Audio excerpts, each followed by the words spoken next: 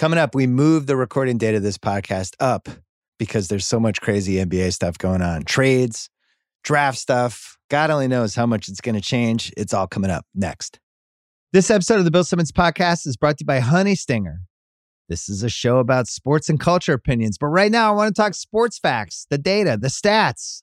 Honey Stinger, sports nutrition, trusted by more than 1,500 pro and college teams. That's right, 1,500.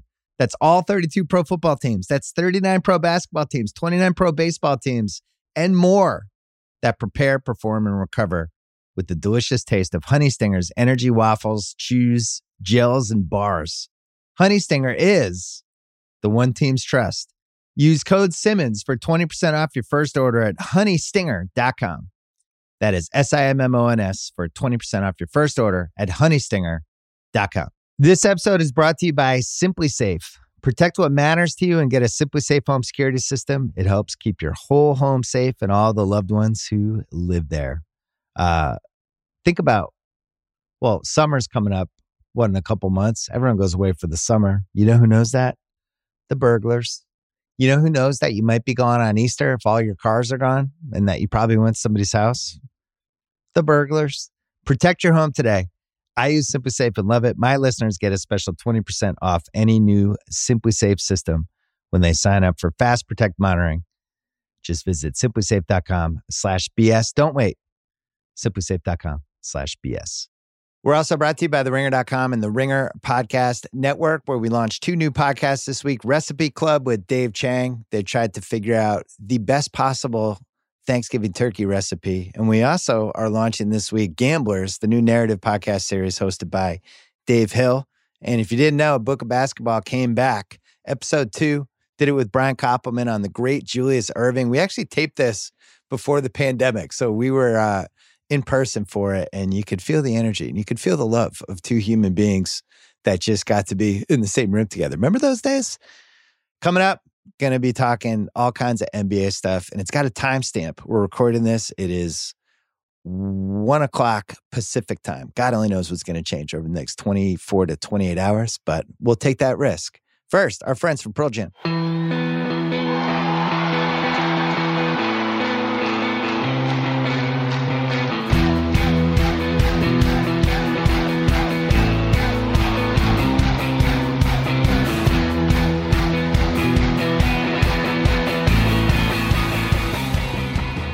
All right, Ryen Russillo is here, and Rajat Bell is going to be here for the first 20 minutes. We're grabbing him for a specific segment that we wanted to lead the podcast with. This is a crazy NBA week. What else is new? The offseason shit goes down. The James Harden stuff, though, where he's in Houston for 8 years. He is the franchise guy. They come to the precipice a couple times of potentially winning the title. The Warriors end up getting him. Last year, they make the Westbrook trade, which he pushed for. They gave up these first-round picks. That doesn't really work out. And now he's got 2 years left on his deal. He's incredibly expensive. And now he just wants to go to Brooklyn. And he's just decided, I'm going to Brooklyn. That's what I want to do. And now they react to trade Robert Covington. I don't know if they're trying to save money. I don't know if he doesn't like the owner. But just the principle of where we are in the sport of basketball, which is something Russillo and I have been talking about for a while, but it feels like it's getting worse, where guys just feel like, whatever, I just want to go here. And I know how I feel about it as a fan and as a member of the media, ostensibly, but I want to get your perspective as a player, and then we'll bring in Russillo of what is this like if you're on this guy's team? What is this like if you're like PJ Tucker and you've been through wars with this dude, and then all of a sudden you hear he works out with KD a couple times in LA, and then he's like, I'm going to Brooklyn, or else who knows what'll happen. I don't even know if he wants to get paid. He's got to keep playing. But just let's start there first. If you're on the team, what's your reaction? Yeah, I think that's an interesting question, right? Because like my gut is, pro player. You should have the option.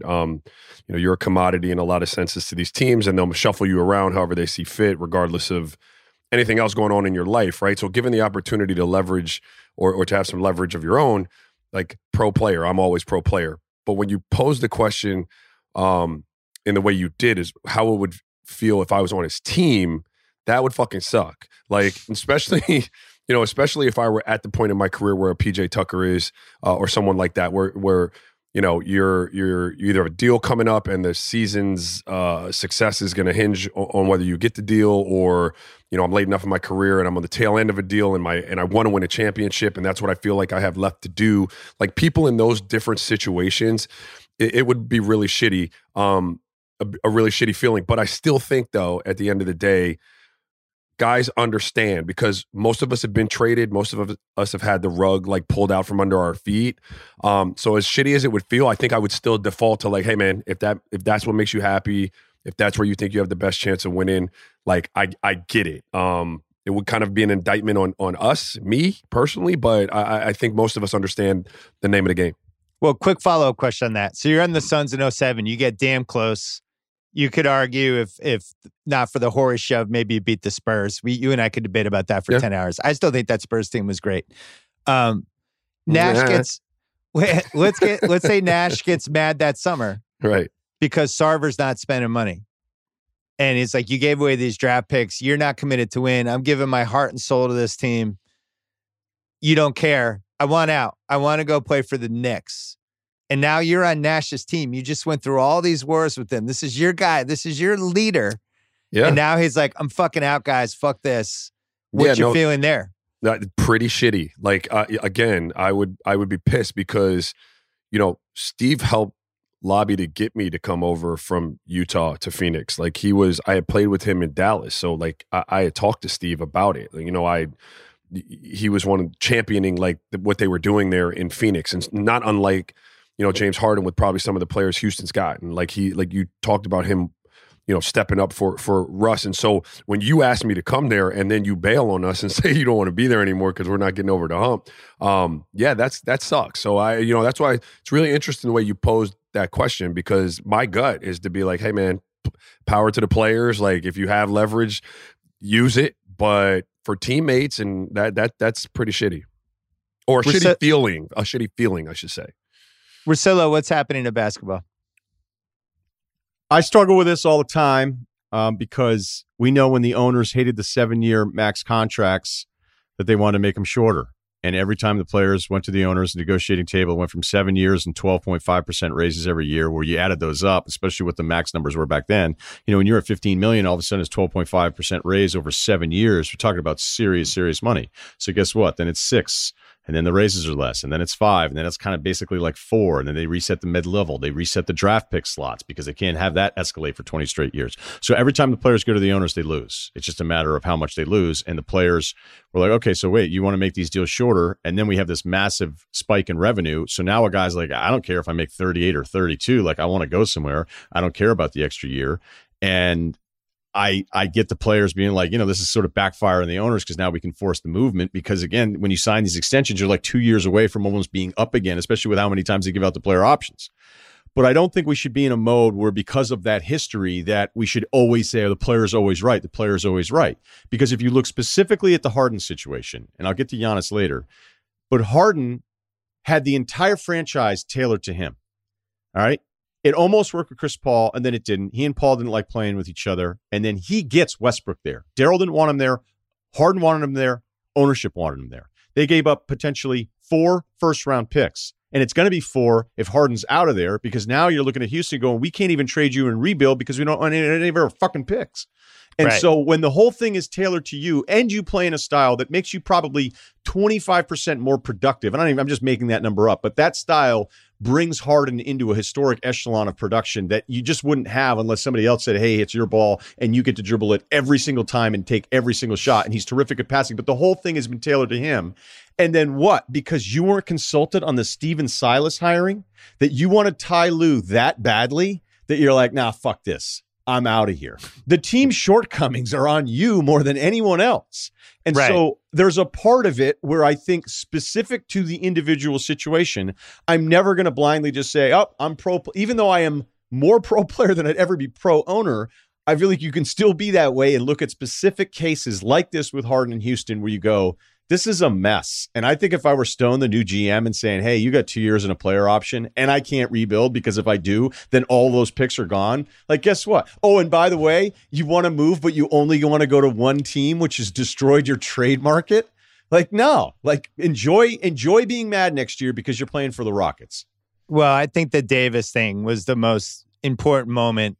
The more I think about this in a big picture context, Davis being able to basically push his way to the Lakers using the same agent that LeBron had, leveraging LeBron's player option. So now it's almost like collusion in a way, and saying, look, hey, Celtics, you want to trade for me? That's great. I'm still going to go to the Lakers. And he's targeting his team, and it works. And then they win the title. And I think that makes all these guys think, all right, well, I'm going to do that. AD did it. It worked out. I'm torn on this because on the one hand, I look at what happened to Ricky Rubio this week, right? Ricky Rubio signs with Phoenix last year as a free agent, plays pretty well for them, 3-year deal. And then the first chance they had to get Chris Paul, he's out. Now he's in Oklahoma City. I guarantee when he was shopping free agency last year, he was like, hey, man, a year from now, I hope I end up in Oklahoma City. Guaranteed that wasn't on his list.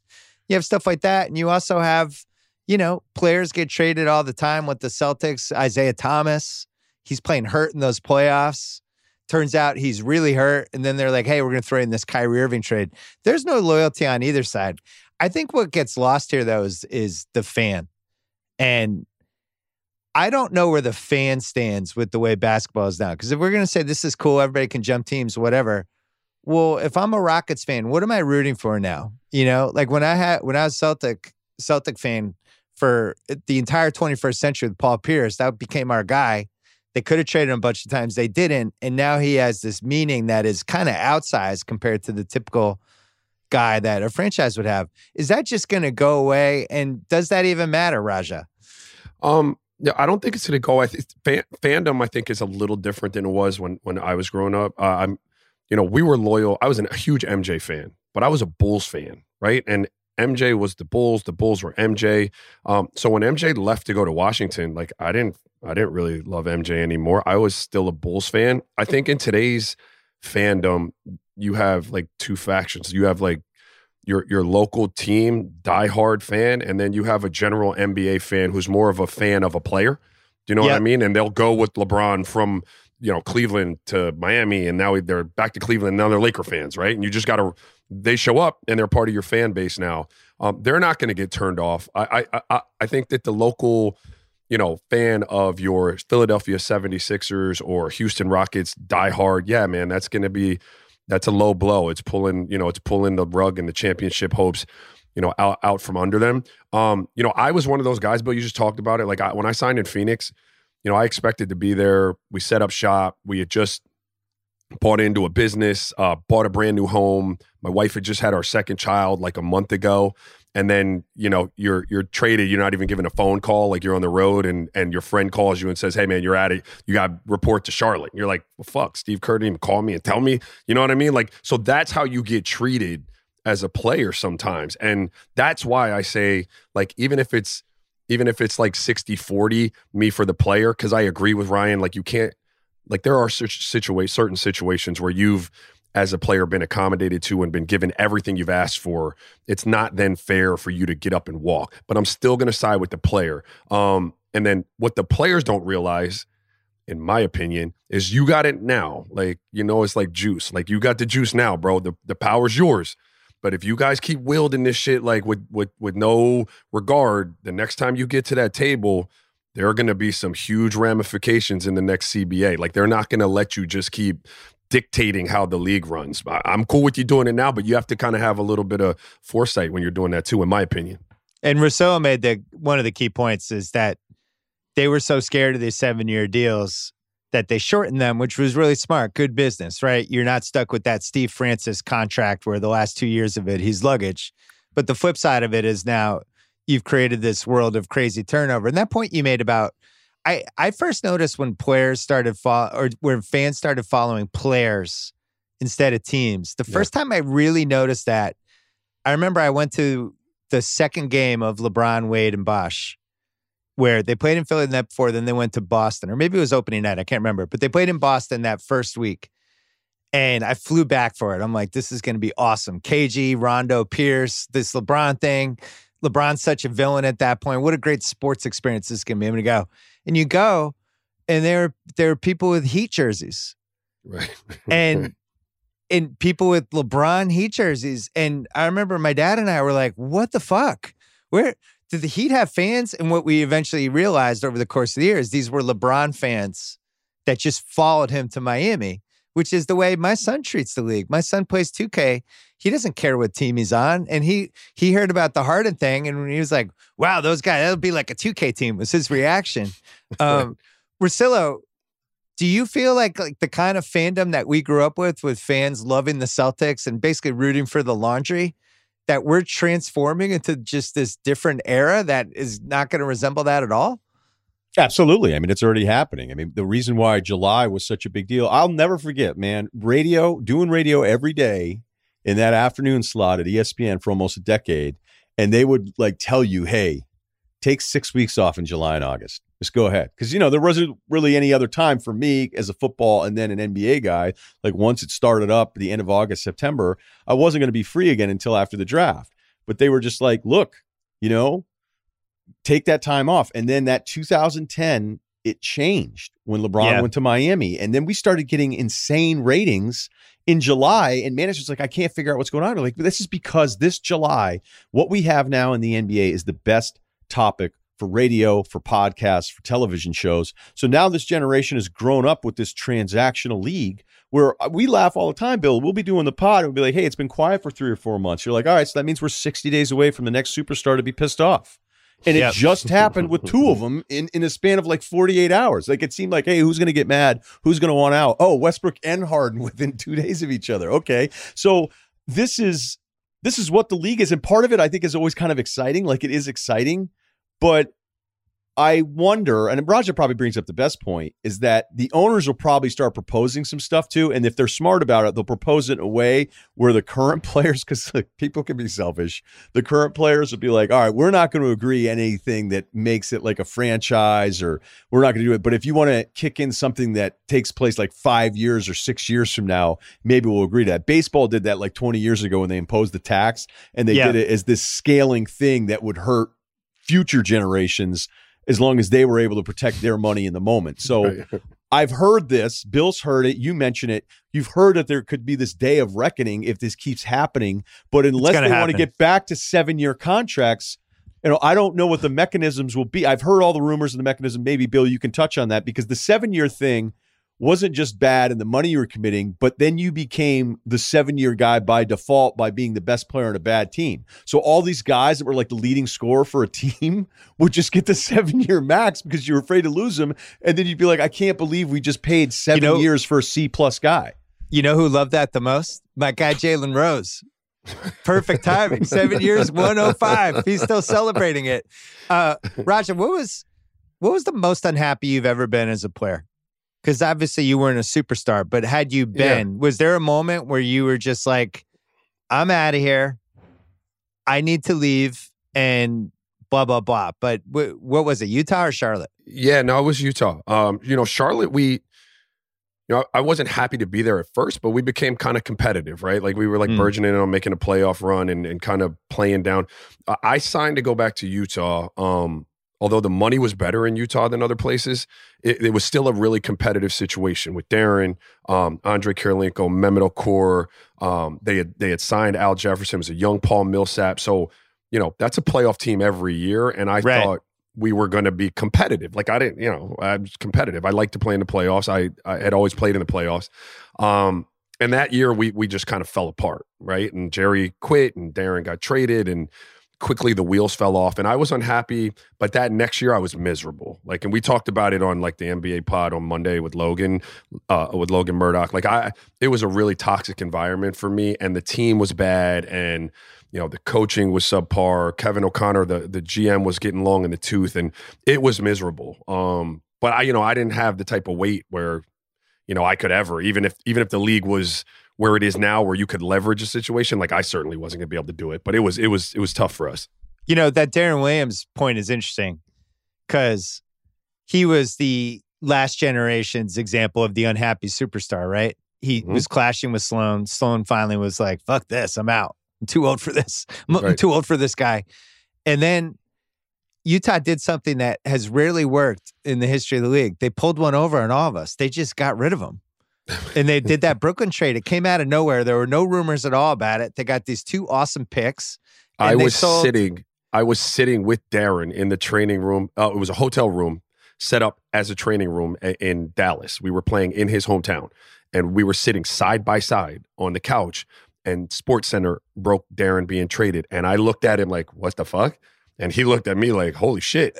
And he got up, ran out, got on his phone, and no one said a word. He just got moved. Yeah. And that's usually how trades happen. But yeah, so he was nowadays with Twitter and the way the whole infrastructure works and Instagram and leaking stuff to the Woj or whatever, you can get it out that you're unhappy. Back then it was like, whoa, what's going on with Utah? It didn't have the same mechanism. I feel like, Ryan, we knew that Harden was unhappy basically even before Daryl left. There were a lot of rumors, but then you look at it and you go, well, you're the fucking dude who brought Westbrook in. That was your idea. You're like the dude who said, hey, we should put an addition on our house. And then the addition sucks. And you're like, man, we got to fire that contractor. And it's like, you're the dude who wanted the addition. Our house was fine. But that would be like Harden was leasing a room from the owners of the house and convinced them to put the addition on and then said, hey, I want to break my lease. So true. That's what he's doing. And this is where, again, I struggle because I try to have an open mind about all of this stuff because Raja, and you understand this at the level of players that you played with and the guy, like when you're this good, your whole life you've been special, right? Yeah. You are accustomed to like, I don't care what the heck, like this shit's just supposed to work out for me because that's the way it is. It's supposed to work out. So there's no part of Harden where he's going, man, I can't believe they're going to be stuck with Russell Westbrook at $47 million in a couple years. Man, I can't believe they're going to have to give up. And they had to give up 4 picks, and 2 of those pick swaps are probably, depending on what Oklahoma City does with their 20 picks, but those could end up losing 4 picks and paying $47 million extra in the 3rd year of Russ's deal, which is a player option, which I imagine he's going to go ahead and pick up.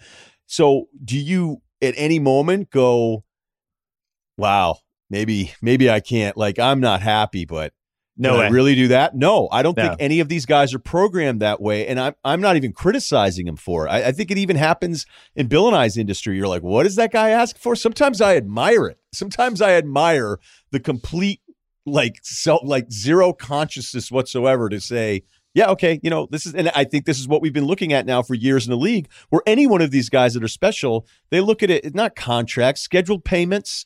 This is what I'll sign for the money and then I'll figure it out. And if I want to leave, I'm going to leave because that's what everybody else gets to do. Yeah. That's what Davis did in New Orleans. He knew that wasn't the most awesome situation. Raja has to go in a second. I have to ask you this, though. Yeah, go ahead. If this Harden trade does happen and Harden and Durant and Kyrie are on the same team, there's a guy that both of us care about, but you care way more than I do because he's a good friend of yours by the name of Steve Nash, who's going to have to coach those 3 people. I think I saw a stat. I don't know if any team has ever had 3 higher career usage rate guys on the same team in the history of basketball. If you do usage rate, you can add up whatever, and usage rate adds up to 100%. Right. There's no, and both of those guys, all 3 of those guys are like at, high 20s early. Should Nash, what does he do? Does he just start drinking now? What happens? Yeah, he needs to sign up for like a 3-on-3 league or something like that because there's like no one else on that team is going to. First of all, I talked to Steve a lot about building this team and the way he thought this team was constituted at the time and what they needed. And so, playmaking in today's NBA is at a premium. So, Steve, and they had a wealth of it, was even saying, it'd be cool to have some more playmaking. Like James Harden certainly fits that bill, but I'm of the, camp that can't work. It's just one ball. Skill sets are what they are, but just needing of the ball. Like, do you think Kevin Durant is coming back to watch, Kyrie and James Harden 20 seconds per possession dribble the ball? Like, he's not coming back to do that. When he's healthy, he's probably the best player on the planet, him and LeBron. And so I don't think that works. And I feel awful for Steve, if you can believe that. Like, I'm talking about a guy who's probably favored to win a championship. Like, I feel terrible if that happens because that gets miserable. And Steve, I think, is going to be great in a lot of capacities. And I thought, and still do, that he can navigate personalities really well. But when you throw 3 of them that are big egos in that room for the first time together, I don't know that even he pulls that off. And he's great like, you know that. He's great with people, but that's too much. There are too many personalities and egos in there. Only one ball. It's funny when you think about the history of the league, because people have put the three guys together many times over the last 50 years. Somebody always has to sacrifice. And sacrifice big. Like big. Yeah, we saw it with Chris Bosh. We saw it in a lot of ways with Ray Allen, who was a guy who at his peak was at 26 and now just kind of turned into like how JJ Redick is used now. But you go on down the line, it's happened over. Even Kevin Love is probably a bad example, right? Because I think it pushed his career almost in the wrong direction. But Celtics and Lakers in the 80s, Parrish had to sacrifice. Yep. The Lakers, guy like James Worthy, who I think would have been like 27, 28 a game. He's basically a role player in the Lakers. Lonzo's had to take a step back. So I just like, out of those three, I guess Durant would be the one that takes a step back. But now I'm not using a guy who, as Raja pointed out, is one of the three best players in the league if he's healthy. So, yikes. Yeah, he's the only one of them that could play without the ball, theoretically. But because he did. We saw that first Warriors year when they actually had movement, and he was able to do it. But he's better than the other two. So, like, I don't like how you do that. Like, he's the only one that can play without the ball, but he's way better than the other guys who need the ball. It's I don't know. Raja, last question. Are we sure this isn't Durant, the equivalent of somebody who's dating somebody but starts the text relationship with the next girl just because he knows he's going to break up? Like, is Harden the Kyrie replacement? Has Durant seen something with Kyrie where he's like, I'm going to upgrade this now, and then when it doesn't work out, we'll just get a Kyrie? Or am I too maniacal about, too Machiavellian about this? I wouldn't put anything past like today's NBA player and their ability to kind of navigate to where they want to go. Here's what I would say. I would absolutely hate that for my man Kyrie, because I'm a Kyrie fan. I think he's got some growing up to do and some proving of doubters wrong. I think he can do it. But boy, if that flames out there and he can't play with Kevin Durant, that's going to be a real tough one to get over. So I hope you're wrong. Yeah, I mean, Kyrie's only been in the league, a decade, so we're just still give it some time. All right, Roger, are we going to see you tomorrow night post draft? Yeah, as soon as I get out of like watching my high school kids miss layups, I'll be there. All right, great. We'll see you tomorrow night. Thanks for popping on. Later, guys. We're going to take one quick break. This episode is brought to you by BetterHelp. A lot of us spend our lives wishing we had more time. The question is, time for what? If time was unlimited, how would you use it? This is something I've thought about a lot over the last 25 years. Sometimes little kids enter your life. Sometimes you're just searching for that extra hour. Sometimes it feels like all of a sudden it's 3 o'clock, 4 o'clock, and it's like, where'd the day go? I barely did anything. The best way to squeeze that special thing into your schedule is to know what's important to you so that you can make it a priority. And therapy can help you figure that out. A therapist can guide you through the process of defining your values and understanding your priorities, so you know what things you can spend your time on that will really fulfill you. Otherwise, you'll always be wishing for more time. If you're thinking of starting therapy, give BetterHelp a try. It's entirely online, designed to be convenient, flexible, and suited to your schedule. Just fill out a brief questionnaire to get matched with a licensed therapist and switch therapists anytime for no additional charge. Learn how to make time for what makes you happy with BetterHelp. Visit BetterHelp.com/Bill Simmons today to get 10% off your first month. 10%. That's BetterHelp, HELP.com/Bill Simmons. This episode is brought to you by Simply Safe. Spring on the way. Warmer temperatures, more time outside, more time away from your home. Do yourself a favor. Make sure you're doing what you can to protect your place and get a Simply Safe home security system. Comprehensive protection for your whole home. A great way to keep you and your loved ones safe. What if you're going out for Easter for 6 hours? You don't think the burglars are going to figure that out? That y'all packed up your car at like 11:30 on Easter and you drove off somewhere? Yeah, all they need is an hour. I'm not the only one singing Simply Safe's praises. Simply Safe, named Best Home Security System in 2024 by U.S. News & World Report, recognized for the best customer service in home security by Newsweek. Protect your home today. I use Simply Safe and love it. My listeners get a special 20% off any new Simply Safe system when they sign up for Fast Protect monitoring. Just visit simplysafe.com/BS. Don't wait. That is simplysafe.com/BS. All right, this is fun. There's a little drama here where it's now about 1:30 Pacific time, the Gordon Hayward deadline. is coming soon, and we're going to find out where he goes with the Celtics. So we'll be able to react to that in real time. Let's talk about the 2 trades last night. I wanted to get this podcast out earlier just because we rarely get 2 NBA blockbusters. Well, one NBA blockbuster, but more like a blockbuster of a team basically announcing whether or not Giannis leaves. We're going all in this season, and hopefully he won't leave because hopefully we'll win the title. The Jrue Holiday trade I thought was the most stunning collection of assets ever given up for somebody who I don't feel like is a top 8 guy. They basically were paying an Anthony Davis, Kawhi type premium for somebody who hasn't made an all-star team in 7 years. And the counter to this is he is a beloved guy in the advanced metrics community. He is the best defensive guard in the league. Every sort of high-level thing you can look at is like, this guy makes his team better. You put him in Milwaukee, he's going to be an upgrade on George Hill and Eric Bledsoe.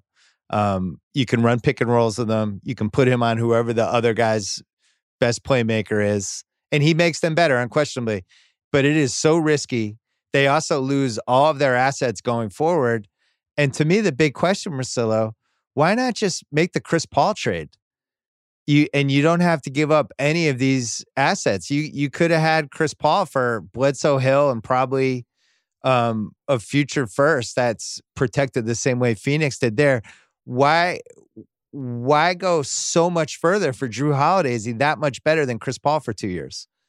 I don't think he is. I like Jrue. I love his versatility in the way you can play him on the ball. I mean, with the ball, off the ball. We've seen it. His defensive versatility, like when he's right, defensively, it's terrific. But I think he's played 1 full season, 2 if you count a short year this year, since I think 2012, 2013 injury and missing some time. Obviously, some of it was dealing with his wife, which is commendable. But the other times he wasn't healthy. And I really like him. But you say not top 8. I mean, he's not even top 20. I mean, is anybody arguing that Jrue Holiday is a top 20 player? So you trade all of these pieces for 1 year of Jrue control, unless you already have something figured out. I don't quite understand it. The one thing I'd push back on, though, is when people compare it to the Anthony Davis trade, there's no Brandon Ingram coming back here. All right. So even though Brandon Ingram had the medical problems, which made the Lakers package where there was a version of it where you're like, hey, this could be really good. It also could be a complete disaster. And now it looks like it's going to be pretty good because anytime you're doing these deals, you hope there's like that one piece that has a chance to be something special. And I'm not even talking like a top 10 player, but something really good. And Ingram looks like he's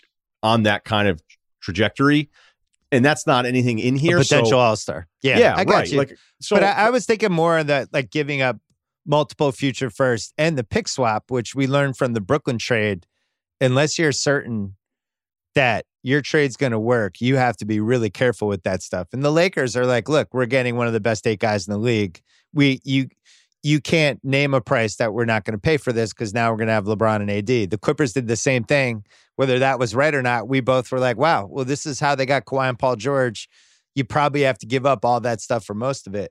In this case, I just thought they had better options. And, Jrue Holiday right now, he is, I think, he's 30 years old. So he'll be 31 by the time the playoffs start. He's been in the league a while. This is year 12 for him.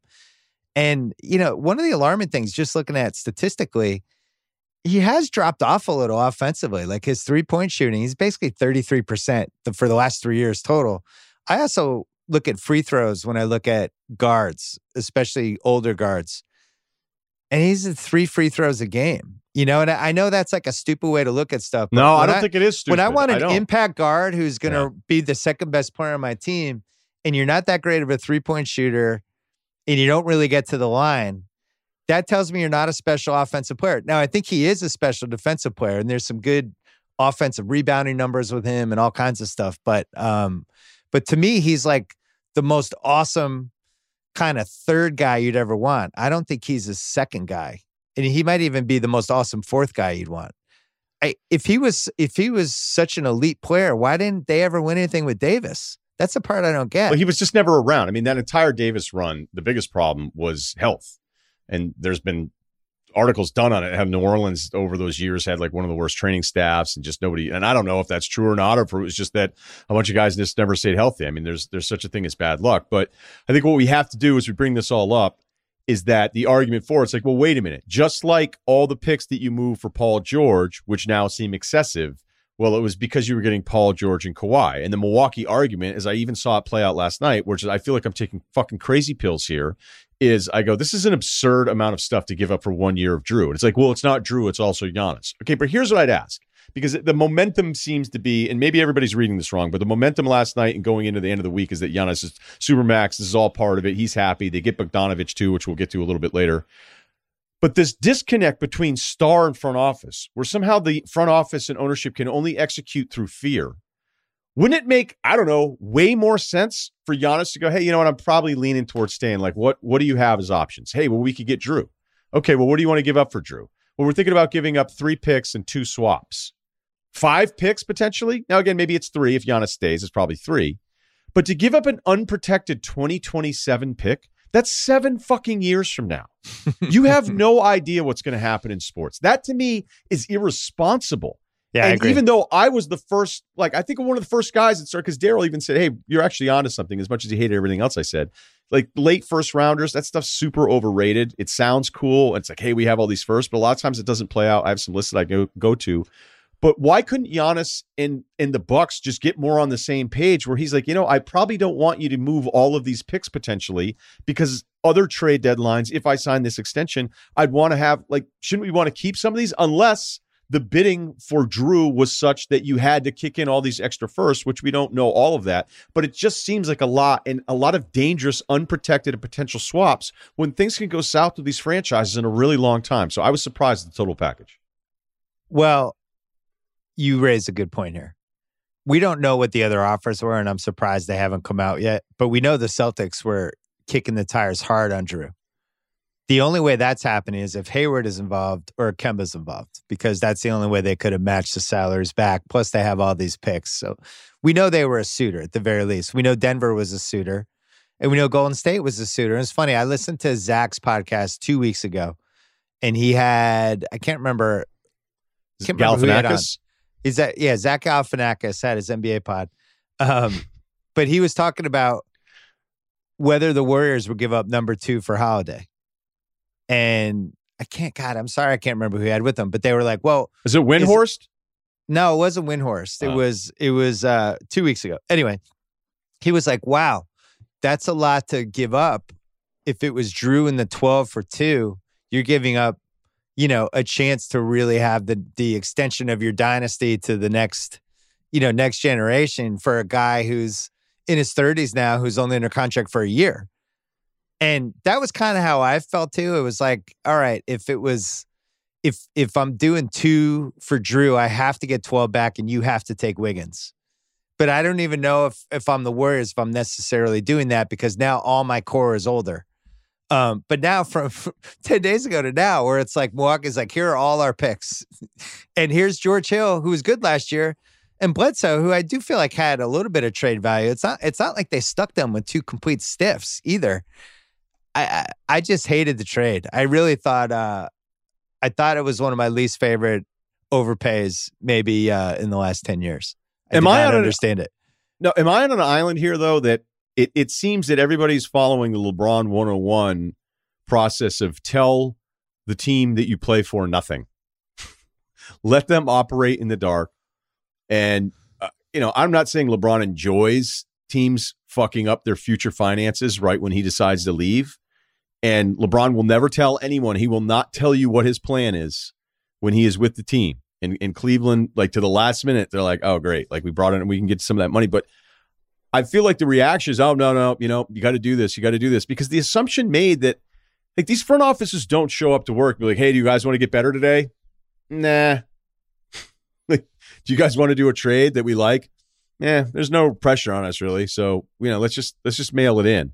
Whereas all of a sudden it's like, oh, a good player may leave. Okay, well, let's now try to make the team a little bit better. I feel like I'm on this island where I can't believe it can't be just a touch more collaborative of, because if I'm Giannis and I'm staying in Milwaukee, I might be like, hey, did we have to give up all those picks for Drew? Also, like, what does Giannis know about what's a right or wrong trade? He's like a 26-year-old guy. It's not like he's been in a front office for the last 20 years. You bring up a good point with LeBron. So, and I don't really necessarily blame him for this, but in the late 2000s, you saw the Cavaliers continually trying to make these big swing, dumb trades where they were mortgaging any semblance they had of a future for these like win now guys like Antoine Jameson and Shaq and even earlier Do you want the Ben numbers? Wallace. Do you want the numbers? I have them all. Okay, let's go through it. Go through it quick. They took on Shaq and $20 million. They took on $40 million with Anton Jameson. They took on $26.5 million with Wally Szczerbiak. They took on $30 million with Ben Wallace. They took on another $25 million with Larry Hughes. They took on $24 million later on with that Jordan Clarkson deal, where they took on all that other money to give the Lakers the cap space to go ahead and try to do that. Well, no, save that because I want to get to 18. I'm just talking late 2000s, and it was like, why are they doing this? Why are they so frantic? And the answer was always, well, LeBron wants to win now, and they don't want to lose LeBron. And that was one of the reasons Gilbert, who never should have sent the Comic Sans letter, but he was furious. He had spent way more money than anybody knew behind the scenes and letting those guys fly in his private jet, all that stuff. And then LeBron's like, all right, I'll see you later, and just left them basically with the bar tab. But then in 2018, fast forward to that, same thing, right? LeBron wants all this stuff. And they're like, you know what? We're trading Kyrie Irving. He's threatening to have knee surgery, which is the alleged story. We got to get something for him. We got to get this pick back. They get the pick back, and LeBron's like, you got to trade that pick. We need assets. Wanted him to trade the pick desperately. Pushed it. Was mad about it. Got them to sign Dwayne Wade. How did that work out? But then they wouldn't trade the pick, and because they knew he was leaving. Yeah. And so it actually didn't win. And they're like, oh, you know what? We're keeping the pick just in case you leave. And as it turns out, had they traded that pick for a good player, that team might have at least hung with the 2018 Warriors a little more than they did. Wasn't it for DeAndre Jordan too? I think that was the big rumor. It was like, oh, let's move for DeAndre Jordan. I would still tell you that I don't think Cleveland was 100% sure he was gone. I think they were hoping they were going to get like one more year out of it because the East was so easy. And I know a lot of people have. He was 100% gone. Yeah, that's what everybody said after the fact. I feel like nobody said 100% before. I said it like a year before he left. I don't know. I've just heard from a lot of people that cover the league that were like, oh, I was like, wow, it's funny. None of you said that before, but go ahead. With the Giannis thing, why wouldn't he just I assume he's coming back now and signing the Supermax. There's been rumblings. Why wouldn't you just announce that right after the Drew Holiday trade? And plus you get the Bogdanovich, which that's another fun one that we could talk about. But they really didn't give up anything for Bogdanovich. And there's odds are they might be overpaying him compared. There's some people are split on how good he is. I personally really like him. I'm a huge fan. Other people are like, and I think he's been pretty polarized. I don't think he's very good defensively. But why wouldn't this all be a package thing where then they're like, and we've signed Giannis? Because that's the only reason this Drew Holiday, you can't take this kind of a risk and then keep your fingers crossed. Be like, man, I hope we win. Hope we win. Then Giannis will stay. That can't be the plan. It can't. There's a chance the 2027 unprotected pick by itself is worth more than Drew. Like there's a version of that where who knows what this all these franchises that within the moment they're like, okay, well, this is who we are. Wow, this is the next nice young team. And look at them. I'd buy all the stock in the world. And you go, oh, remember when everybody really liked them? Remember that team was going to be awesome. And 3 years later, Brooklyn all Nets. these things change. Yeah. Brooklyn Nets in 2013. OKC. Wait, I have a question for you. Yeah. Giannis, Drew Holiday, Chris Middleton, Bogdanovich, who else is still under contract for them? Brook Lopez. And probably a bunch of minimum, free agent guys that take a pay cut for 1 year. Because Wes Matthews, people are saying the Lakers won. I don't know. I mean, Wes Matthews is out. But is that enough? Like, why am I looking at their team going, I still don't know if you have enough to even get out of the East, much less win the finals? Do you think it could be the uniform where you just freaked out about the Bucks? He just liked it? What are you talking about? Or just the Bucks have been so underwhelming. I'll give them a pass. You lost the Eastern Conference Finals to Toronto 2 years ago. You blew the 2-0 lead. All right, whatever. But I mean, you basically got swept by Miami. And it's like, I'm just asking you, do you think it has as much to do with the roster as it does with the uniform? Like that's if what I mean. Were, like you're sitting here today going, hey, does that get it done? It's like, are you looking at the roster? Or are you looking at the franchise? I'm kind of looking at the fact that the league is better than it was a year ago in the top. I think the top tier of teams is stronger across the line. I think the Lakers are going to be better this year than they were last year. The Schroeder thing was a big deal. I know they're going to lose Rondo. I have a feeling Caldwell Pope will come back. I'm sure they'll flip Kuzma into something. But I look at them. I think they're better. I think Dallas is going to be better. I think Denver will absolutely be better. Miami will be the same, but the younger guys, might take a Hero and Robinson. I think we could see them take a step up. Philly has to be better than they were last year. Celtics will be the same. So I just don't feel like it's like, wow, we got Drew Holiday and Bogdanovich. Mark our tickets down for the finals. I don't even think that's possible. And if anything, there's going to be so much pressure if Giannis doesn't sign the Supermax that it could kind of mirror what happened in 2010 with LeBron, where that storyline just kind of overcame the entire team, Well, they better know. Because then that trade is even more ridiculous for Drew. And I think this is going to come off as like, we don't like Drew. We both like Drew a lot. Like, there's a lot of things I like about him. And clearly there was a market for him, because that's the other thing I think we have to factor into these prices. As we pointed out 2 weeks ago, it's a absolute seller's market. There's way more buyers than there are sellers. So that changes things. I do think we've seen more and more of the GMs go, what, screw it. I'll just throw a bunch of firsts in here. But these swaps, like, do you really think David Griffin was going to say no if you said, hey, we can't do a swap in 2025? I'll give you 3 picks and 1 swap. I can't give you 2 swaps. But maybe the front office of Milwaukee is just so scared. And that kind of gets back to my original point. Like, why does there have to be this disconnect? Why is it accepted that, well, you better do this, you better be scared, and you better do all these things, or your guy might leave? What's wrong with Giannis going, hey, I want to stick around? Okay, well, cool. Maybe we don't have to give it as much because we know our guy's staying. But when you look at all the people, like the Bogdanovich thing, for some dumb reason, I always like Ersan Ilyasova. I'm admitting that I'm stupid about that. DiVincenzo's a nice player, but it's also Milwaukee system, which is a little Houston-ish, where there's this bump that you get playing in the regular season in their system. But he's a pretty good athlete. He was really bad, I thought, in the playoffs. Like, almost looked a little scared, little Shea Gilgeous-Alexander-y. No, you're being too nice. He sucked in the playoffs. Sucked. He was bad. But maybe that's just young guy playoffs, whatever, no problem. Bogdanovich is somebody you can actually have the ball and figure out a way to get a bucket, which is what I love more than anything with playoff teams. But it feels like a lot of moving pieces, a lot of stuff going out where you go, like, normally doesn't this mean you grab like a, not even to use the Westbrook analogy here, but don't you grab a guy that's sort of at that level?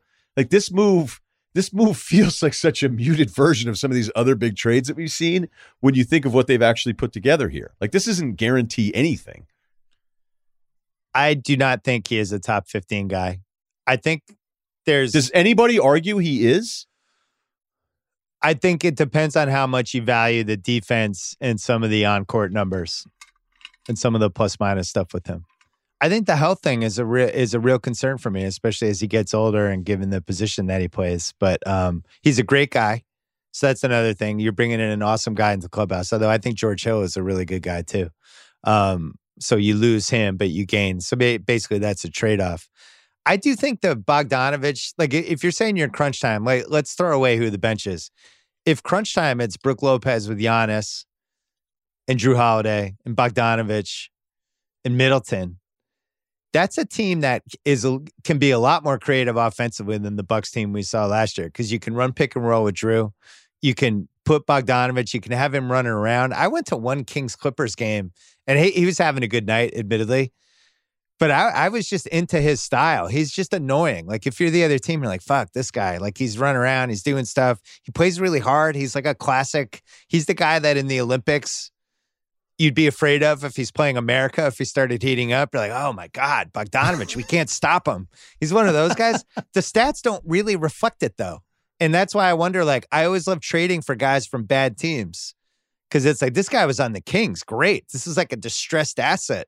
Let's put him in a real system, take advantage of all the stuff he's good at, and now we could go a whole other level. So that's why I liked it for them. It feels like the Bucks with this, though, and they're better. They're better, all right? So they're better. So that part of it's easy, is that it's guys that don't have to rely on everything they've done, where it's Giannis down the middle, space it out, let's hope this works. Oh, Giannis got cut off because defensively everybody's more locked into a playoff game, and now Giannis didn't get free, and now somebody's catching it, not off an open look, with a collapsing defense. It's We stopped the Giannis part of it. Now everybody's recovered, and now you have 12 seconds to get a shot off. And other than Middleton kind of dribbling into that pull-up, I think this version of it, even though Bledsoe, like he's turned into this guy that everybody probably hates too much now. Agree. You'd probably trust Drew more on a drive to either score or still read what the offense is doing, or ultimately reading the defense. And if Bogdanovich gets into the corner, somebody closes out and he has to put it on the floor and maybe create something. There's probably more creative offensive options that they have now, which is an improvement for where they had probably a lot of reliant system guys. One bummer for having him in the East is, one of the best things about him, like you think about that Portland series, he destroyed Dame in that series. And they won that. Davis had a big coming out party when they swept That Portland. was nuts. It was nuts. He just took out Dame, and Dame's one of the best players of the decade, and he just took him out. There's not that many guys to do that in the East against. Like Kyrie would be the most obvious example, right? He is somebody who can guard everybody from 1, 2, and 3. You can switch him on anybody. But it's kind of the West where he would have been more of an asset. Like that's why I was so curious to see if the Warriors could get him, because he's the guy you throw on Jamal Murray, on Donovan Mitchell, on Booker. You go on down the line. There's just more of those type of guys for him to have real value. In the East, it's like, all right, can he shut down Tyler Hero? Kemba. What about Shake Milton?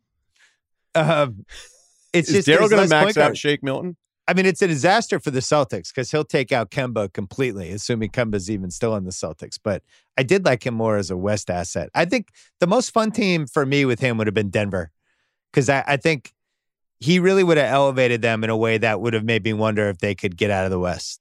I would have loved him on Denver. Absolutely loved him on Denver, because the best part of him is something we just keep hitting on, is that he's one of those guards where he's adaptable to the situation more than other guys are. He just is, where I would love to see Jokic and Murray have another guy that they could trust, and they don't have that. They don't have. Well, and then defensively, somebody who could guard Curry and all the good guards in the East, basically. Can I ask you something about the Golden State thing? Because I am kind of fascinated on the whole. Wait, can you hold on? Because we'll take a break, and then you can ask me. Wait. Come on. You want to do Greeny Teas? Go. Yeah. We know Drew is the new toy in Milwaukee. But is someone wearing a hairpiece wig in Golden State? Ooh, that's coming up next. 2020 has changed the world of sports. Some teams are adapting to the times by making changes in their stadiums and arenas. Others, letting fans buy virtual seats in the stands. These changes have created demand for a wide range of unexpected roles, from plexiglass screen installers to video platform support specialists. Whether you have hiring needs for new positions like these or positions you're already familiar with, there's only one place to go. It's ZipRecruiter. Right now, you can try it for free at ZipRecruiter.com/BS. When you post a job there, it gets sent out to over 100 top job sites. Then, ZipRecruiter's matching technology finds the most qualified ones for your job, actively invites them to apply. It's no wonder 4 out of 5 employers who post on ZipRecruiter get a quality candidate. Within the first day, it can help you find the right people for your roles, no matter what the industry is. Even with the new rules, ZipRecruiter, a game changer from a hiring standpoint. That's why you need to try it for free. ZipRecruiter.com/BS. Don't miss your chance. Go to ZipRecruiter.com/BS. ZipRecruiter, the smartest way to hire. This episode is brought to you by Vrbo. It is already stressful enough to deal with airports, delayed flights, bad weather. You want your actual where you're staying experience to be perfect, to be lights out. You don't want to have to worry about anything. When you book a vacation rental, you want to know exactly what you're paying ahead of time. The stress of getting hit with unexpected cleaning fees after your stay, that can immediately cancel out all the great time you just spent unwinding. Thankfully, when you book with Vrbo, you can see the total price upfront. There are no unpleasant surprises, and the savings do not stop there, my friends. When you book with Vrbo, you earn 2% cash back toward your next vacation through the One Key Rewards program, letting your money do the work for you while you've got your feet up. So while other vacation rentals can feel like a roll of the dice, relax, knowing you booked a Vrbo. Book your next private vacation rental in the Vrbo app. This episode is brought to you by Nissan SUV. It's good to stay up to date. I mean, we've seen this in basketball, we've seen it in football, we've seen it in baseball. Once the stats started taking off in the 2000s, everybody had to figure that out. Then I remember in basketball, first it was three-pointers. Then it was defensive stats. You just got to keep moving. You got to keep evolving. You got to keep going. Now it's pace and threes. What's it going to be next? Big guys? That's why the 2024 Nissan Rogue has Google built right into its 12.3-inch touchscreen infotainment system. With Google Maps, Assistant, and more, you can stay up to date on everything that's ahead without even needing to connect your phone. Find your next adventure with the Nissan SUV. Learn more about the Rogue, Pathfinder, and Armada SUVs at nissanusa.com. All right, your Golden State question is... Of all the different things you kind of threw out there from Zach's pod, I don't know that anybody's in a hurry to take on Wiggins in 3 years at $30 million each. So that would be a non-starter for me if I were David Griffin and the Pelicans. Mm-hmm. But it is I don't know that I have an answer. Did you have an answer to that? Would you move? Would you be?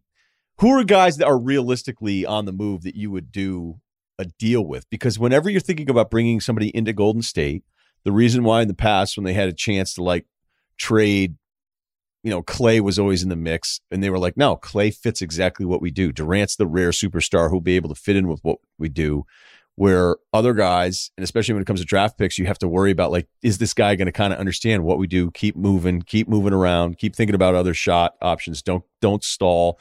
Don't hold the ball the whole time.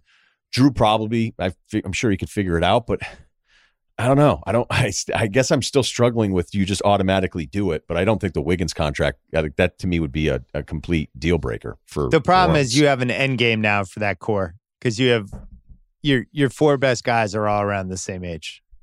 And Golden State's path for if they want to sustain this for a longer time would be you hope Wiseman works out and you hope you can turn Wiggins into more of an asset. And a year in that system with those guys on good teams doing only stuff he's good at. Think about what kind of contract did Harrison Barnes get from Dallas eventually for being in that Warriors system compared to what he probably deserved as a player. He, in a lot of ways, they made him look better. And then when he kind of fell apart in the 16 finals, that cooled people off a little, but he still got the contract. So if I'm them, I'm thinking I need people that as Curry and Clay start to move into a different phase of their career can take over the franchise. The same way a million years ago, the Celtics started to look at the big three and then they started to look at Reggie Lewis and D Brown and Brian Shaw as these are the new guys. We'll move these guys in. Everybody's going to overlap for 2 awesome years. And then these guys will take over the franchise. I think that's what they want. And I honestly don't feel like there's somebody out there that would be a game changer for them that's available right now. We just saw 2 of them go. We saw Chris Paul. We're going to talk about in 1 second. Paul doesn't fit with them, which we both know. Paul wouldn't have fit anyway. We saw Holiday, but right. Now we're looking at the Victor Oladipo types whose trade value is just plummeted by all accounts. And then other than that, I don't know, unless there's some surprise name I'm not thinking of. Well, there's always a surprise name, but let me ask a couple things. Just because if you grabbed a Drew and now it's you don't have anyone to inherit the success, that's so far down the list of problems. Right. Now you're only championship contender for another 3 years. Chances are when Curry and Clay are on the downside, it doesn't matter who the fuck you drafted. You're probably not in the mix. It's true, but I just think they're thinking big picture. Sure. We want to be great for the entire 2020s. How do we do that? Right. And they would hope if it's an Edwards or a Wiseman or I've definitely have more of an open mind about who they would end up taking, by the way, with that second pick. I never thought LaMelo would fit with his approach to the game, but now I'm kind of up for believing anything, which is a huge departure from where I was at with them in that pick before. I just pictured Draymond undressing him for 4 practices in with about 17 F-bombs and it just a week long of stories of LaMelo Ball has not returned to Warriors practice yet. This guy who's been catered to for 3 straight years. He's, been treated like a rock star, been able to do whatever he wants. Now he's going to fit into their system. Seems far-fetched to me. And the only guy who seems to be pushing the narrative is one guy at ESPN, and that's it. So I don't know what to believe anymore. I actually think it was going to be I thought there was a chance LaMelo could fall if he didn't go by a certain time. And now I don't know. I don't think he's going to go outside of the top 4. But I think if he stops the Bulls, that's it. Let's talk about the Chris Paul trade quickly because I said on my podcast, I was like, I don't think they're actually trading him because I don't think Phoenix is going to be dumb enough to give up a good pick for a guy who is, as we covered in it, we did a book of basketball podcast about Chris Paul that has not run yet. It's going to run in a couple weeks. And one of the things I had in Nerd Corner was What he did in year 15 has never happened in the history of the point guard position. This is not just unusual, it's historic. Just to average a 15-6 in your 15th year as a point guard has never happened in the history of the league. And now you have him for 2 more years. The signs would be, no matter how great the air-specific advantages are now, that he's going to have to tail off one of these years. It's just going to happen. It's like Drew Brees right now in the Saints. It's like, yeah, physically, it might look okay, but physically you're going to start breaking down. It's just the rule of point guards, quarterbacks, everyone else. I would not have given up the pick. I thought it was desperate. I think Presti knew he could get them to break because of the Booker piece, which goes back to what we were talking about with Raja. The Suns are so worried about Booker and the possibility he might leave, even though he's under contract for another 4 years, that they're like, cool, take this 2022 pick that in 3 years will be unprotected if it keeps rolling over. I just didn't like that piece of it. I don't think it was worth it for them. What are they going to do? Be a 7 seed? Congrats. As much as I agree with you, I don't think you're being fair to the reality who Phoenix has been now for a while. They're one of the most stale franchises, even though we both really like Booker and Ayton. And when you're a stale franchise, where we could talk about Milwaukee being desperate or, what are some of these other teams? I feel like Phoenix is going, hey, you know what? If we just get this Chris Paul deal done, we know we're in the playoffs. So we buy some time with our fans, basically. Yeah, we buy some time with our fans. And I think, even though I got so much, it was incredible the amount of pushback I got from outside of the world when I mentioned that, like, there's always been these rumblings about Booker, and whether it's the Knicks hiring all these assistants, hoping that some of these younger guys that they had recruited eventually will say, hey, you know what? Like, I want to force my way to the Knicks, which is probably wishful thinking for the Knicks. Making your stars happy clearly should be a priority. And now all of a sudden, everybody has Phoenix in the playoffs, which they should be a playoff team. If Booker is really this good, if Paul can come close to duplicating what he did with OKC, and then I think it's debatable.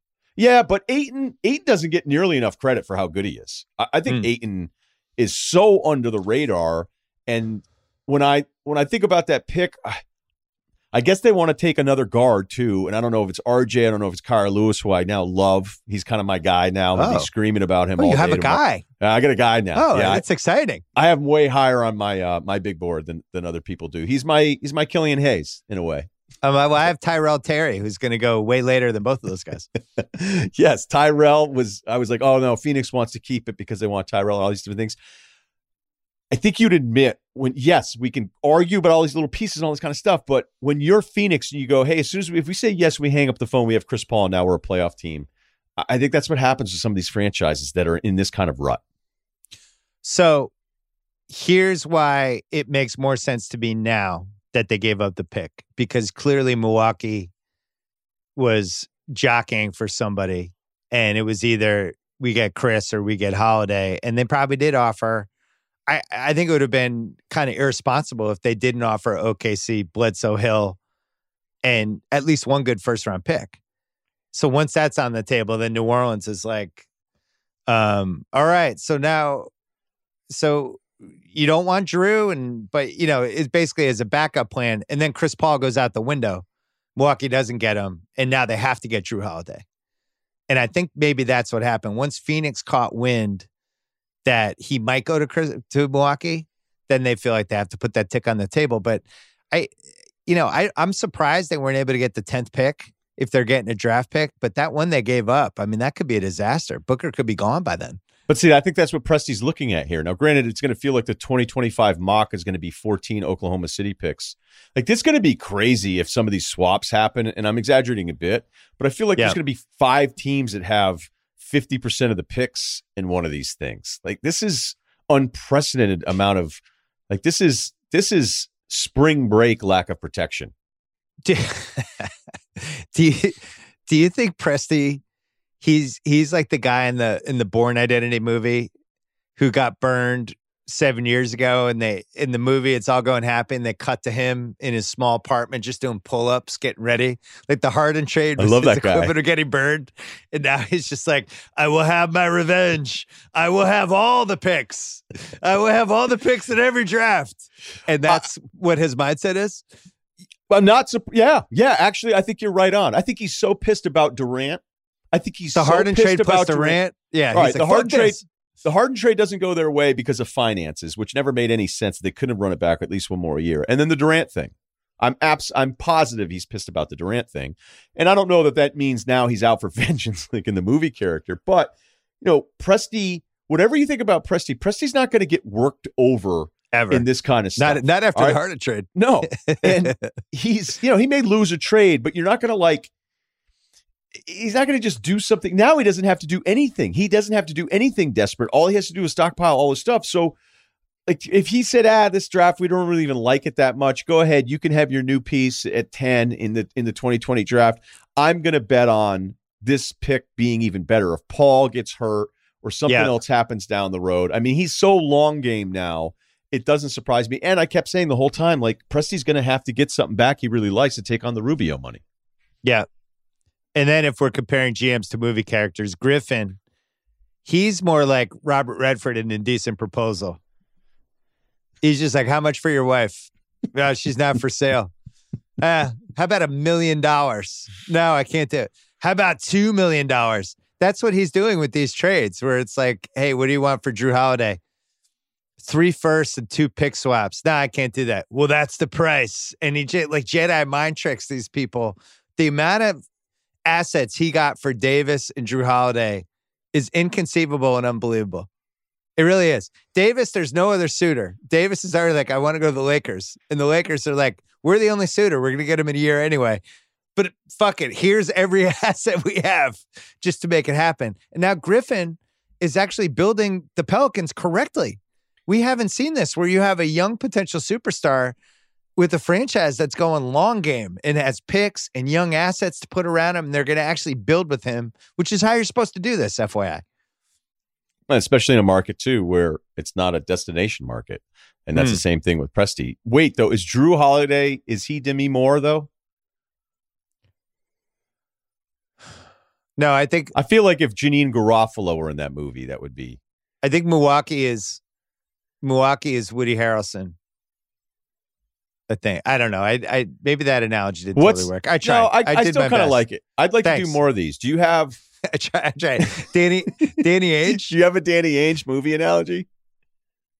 Danny Ainge is the guy in the rom-com who's just completely unfaithful at all times. And the protagonist knows He's Vince Vaughn in the weddings. But still gets involved. And then at the end, she figures it out and dumps him and goes with the other guy. That's what Danny will trade anybody.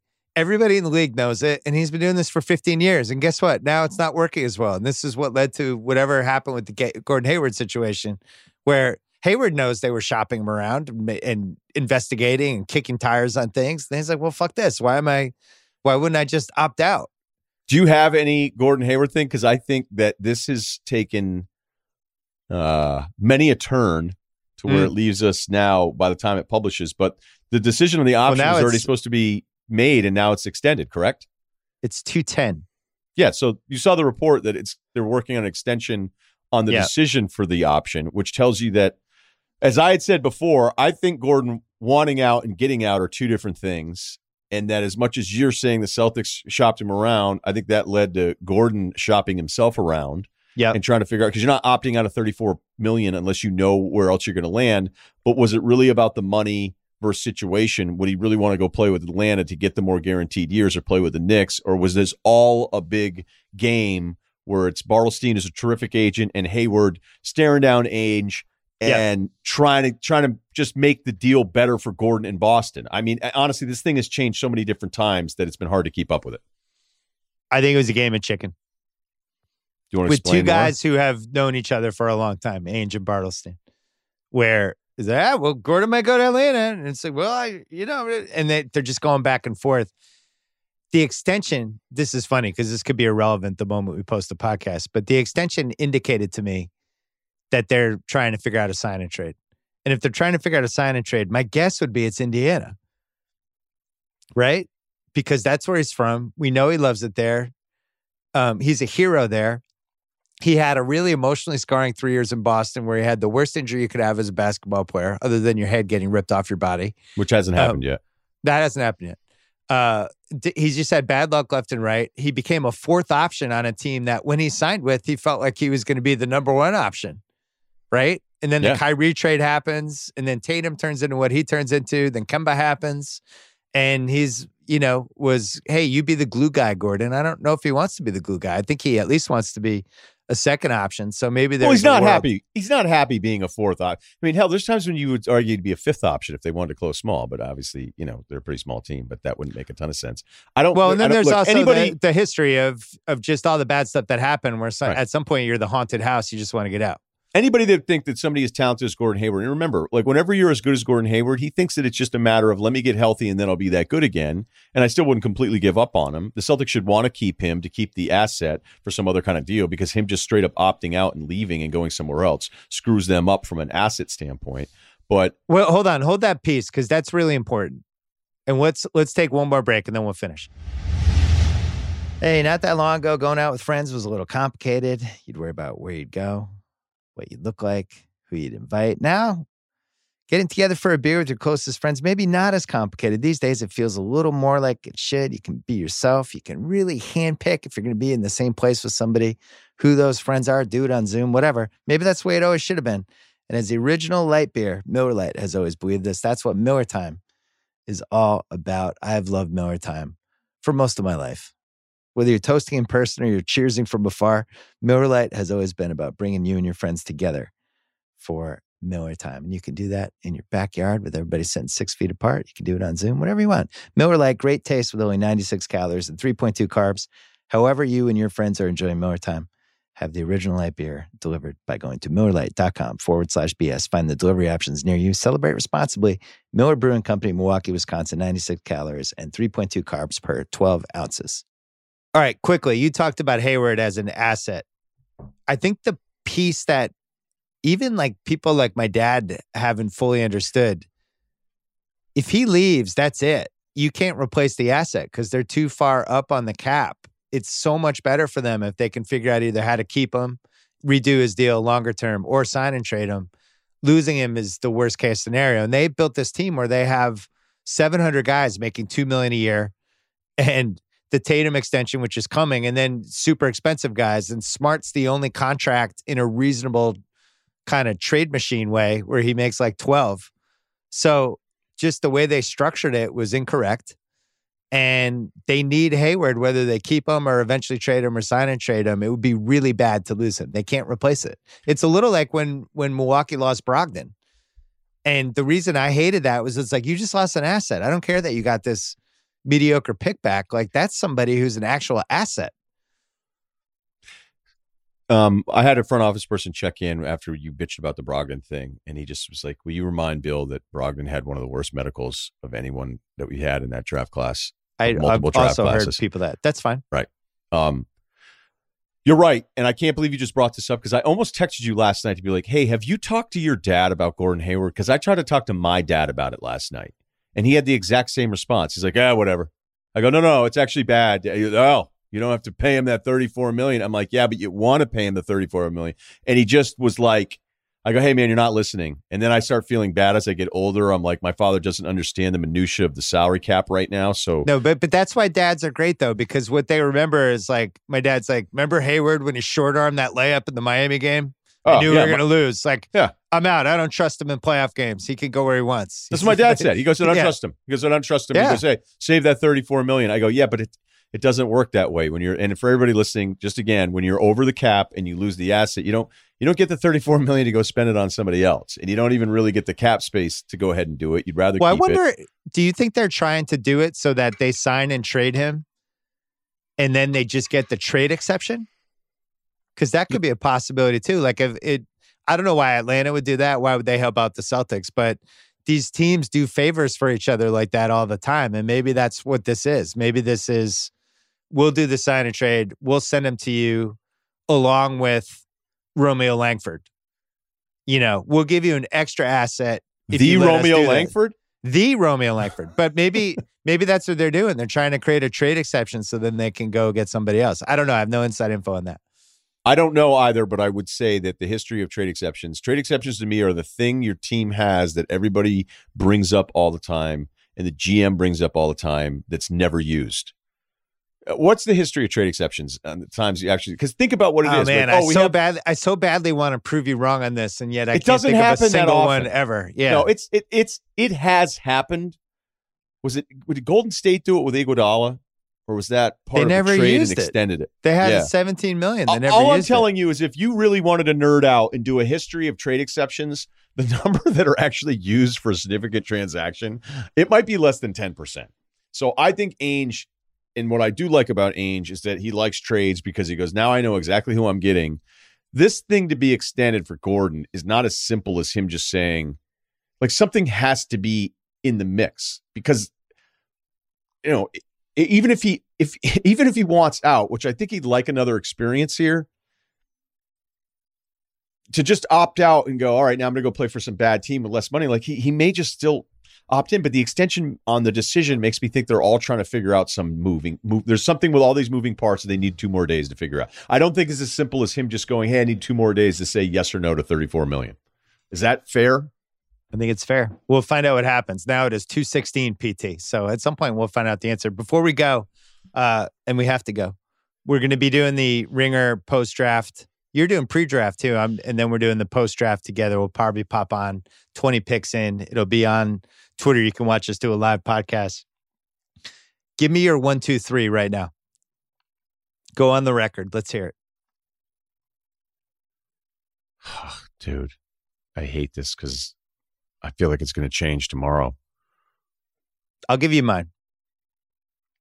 I think Golden State, Minnesota flip picks. Minnesota gets something, a token for their troubles. Nothing major. Wiseman goes 1. Minnesota dangles 2 around for a little bit, then settles on Edwards last second. Dangles their pick around for another day. For another 5 minutes. They're excited. We bought 5 more minutes of time to not make this pick. We've had it for months, but now. Yeah, we got 5 more minutes. So I think Wiseman trade up Golden State to 1. Tiny asset. Minnesota just kind of says fuck it and takes Edwards and crosses their fingers at 2. And then Charlotte at 3. I had them with the USC kid. A Congo. But then I heard he might have a shaky medical, and I don't know the answer to that. But the way I had it in my head was he goes 3rd, LaMelo goes 4 to Chicago, Denny Avdija, he goes 5th to Cleveland. Avdija. Atlanta goes rogue at 6 and takes like Patrick Williams. 7 Halliburton and 8 Obi Toppin falls to the Knicks, and the Knicks fans lose their mind. And they're like, we got Amari back. We did it. We got Amari back. I love that. We got Amari 2.0. He's here. And then after 8, I don't think you can predict anything. It's the only thing I went on Sal's podcast. I did Against All Odds, and I was like, my only prediction is that RJ Hampton was like even odds to go in the top 15. And I was like, RJ Hampton will go in the top 15. That's my one lock of the draft. He will be one of the first 15 players selected. Too many teams are intrigued by him and like him. Yeah, I'm worried about RJ from 10 to 15, though, because I feel like he's the second guy for all of these teams. And so that means that the first guy's gone, obviously. But, you hear him at Phoenix. You hear him at Boston. You hear him at Orlando. He's the best athlete in the draft. So it's hard to imagine that somebody that's that athletic and, the New Zealand stuff, he just didn't get the same opportunity that LaMelo did. Like, that team was better. It was a more mature team. And he just wasn't going to get the freedom that LaMelo got there at all. He fits the Danny profile, by the way. Danny loves those guys who had the high pedigree in the high school top 100 the year before. Yeah, they had a weird situation, and then you feel like you're buying low on this awesome stock. So you're not doing top 3? Come on. Just do it. Edwards, LaMelo, Wiseman. You think LaMelo to the Warriors? I feel like you know shit. You have that same look that Jalen used to have sometimes when he knows stuff. So you think LaMelo? So LaMelo on the Warriors would be the most fun outcome of that pick, because it could go any direction, and then they'll start floating out right away. People don't realize the guy's a potential superstar. You put him in our culture. Curry's going to take him under his wing. There's a whole narrative that would go from the moment. It would almost like print, boom, leaks. Here we go. Let's hand the leaks out. Who are 10 guys we're leaking stuff to? LaMelo, we were blown away. Steve Kerr wanted it the most. It'll be a lot of that stuff. You were big on the leaks last night. We had some good texts going late last night, and then there's dudes going to bed, and I'm like, how are you guys going to bed? And I'm calling people back in the East Coast. I'm forgetting how late it is, but this has been. We left out the one piece is the Bradley Beal piece. Where now the market's been established with the Drew Holiday, and Washington's like, we're not trading Bradley Beal, fuck off. But maybe Golden State just goes, all right, Wiggins, all of our picks, pick swaps, more picks, have this too. Just the Drew Holiday trade on acid, basically. And I think Washington, at some point, Washington has to look at that and go, what are we doing? I've heard Washington wants to give it a shot with everybody and see how it goes. I have the to. Backcourt back, add a big. Joe House reported that actually. In the, Joe House reported on it? the Joe House podcast. No, he that's what House thinks. House is pretty confident. Oh, look at you wearing the Cardinals hat. I'm an Arizona Cardinals fan now, so it's my only Cardinals gear. I'll see you tomorrow on The Ringer. I look forward to seeing how this all plays out with this goofy draft. And thanks for popping on short notice. All right. Thanks, man. That's it for the BS podcast. Coming back Wednesday night, post-draft show. We're going to be doing it live on Twitter, and it's also going to run either on the Ringer NBA show or Ryen Russillo's podcast, or maybe even both as a live podcast. So stay tuned for that. It's going to be me, Russillo, KOC, maybe even Raja. Who knows? And then I'll be back here on Thursday's pod. Don't forget about the Book of Basketball. Julius Erving, that podcast is up. Don't forget about Recipe Club. Don't forget about Gamblers with Dave Hill. And that's it. See you next time.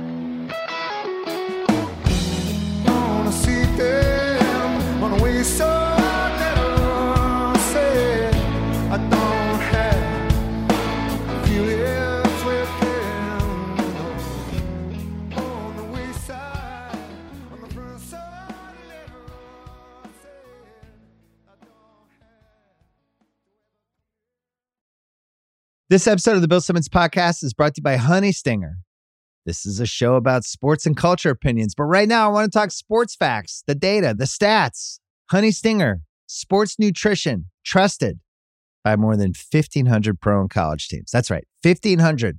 That's all 32 pro football teams. That's 39 pro basketball teams, 29 pro baseball teams, and more that prepare, perform, and recover with the delicious taste of Honey Stinger's energy waffles, chews, gels, and bars. Honey Stinger is the one teams trust. Use code Simmons for 20% off your first order at honeystinger.com. That is SIMMONS for 20% off your first order at honeystinger.com. This episode is brought to you by Empower. You got money questions like, can I retire early? What are my best savings options? Can I afford to pay for my kids' education? Luckily, Empower has all the answers. With Empower's real-time dashboard and real live conversations, you get clarity on your real-life financial goals. So join 18 million Americans and Empower what's next. Start today at empower.com. Tap the banner or visit this episode's page to learn more. Sponsored by Empower, not an endorsement or a statement of satisfaction by a client.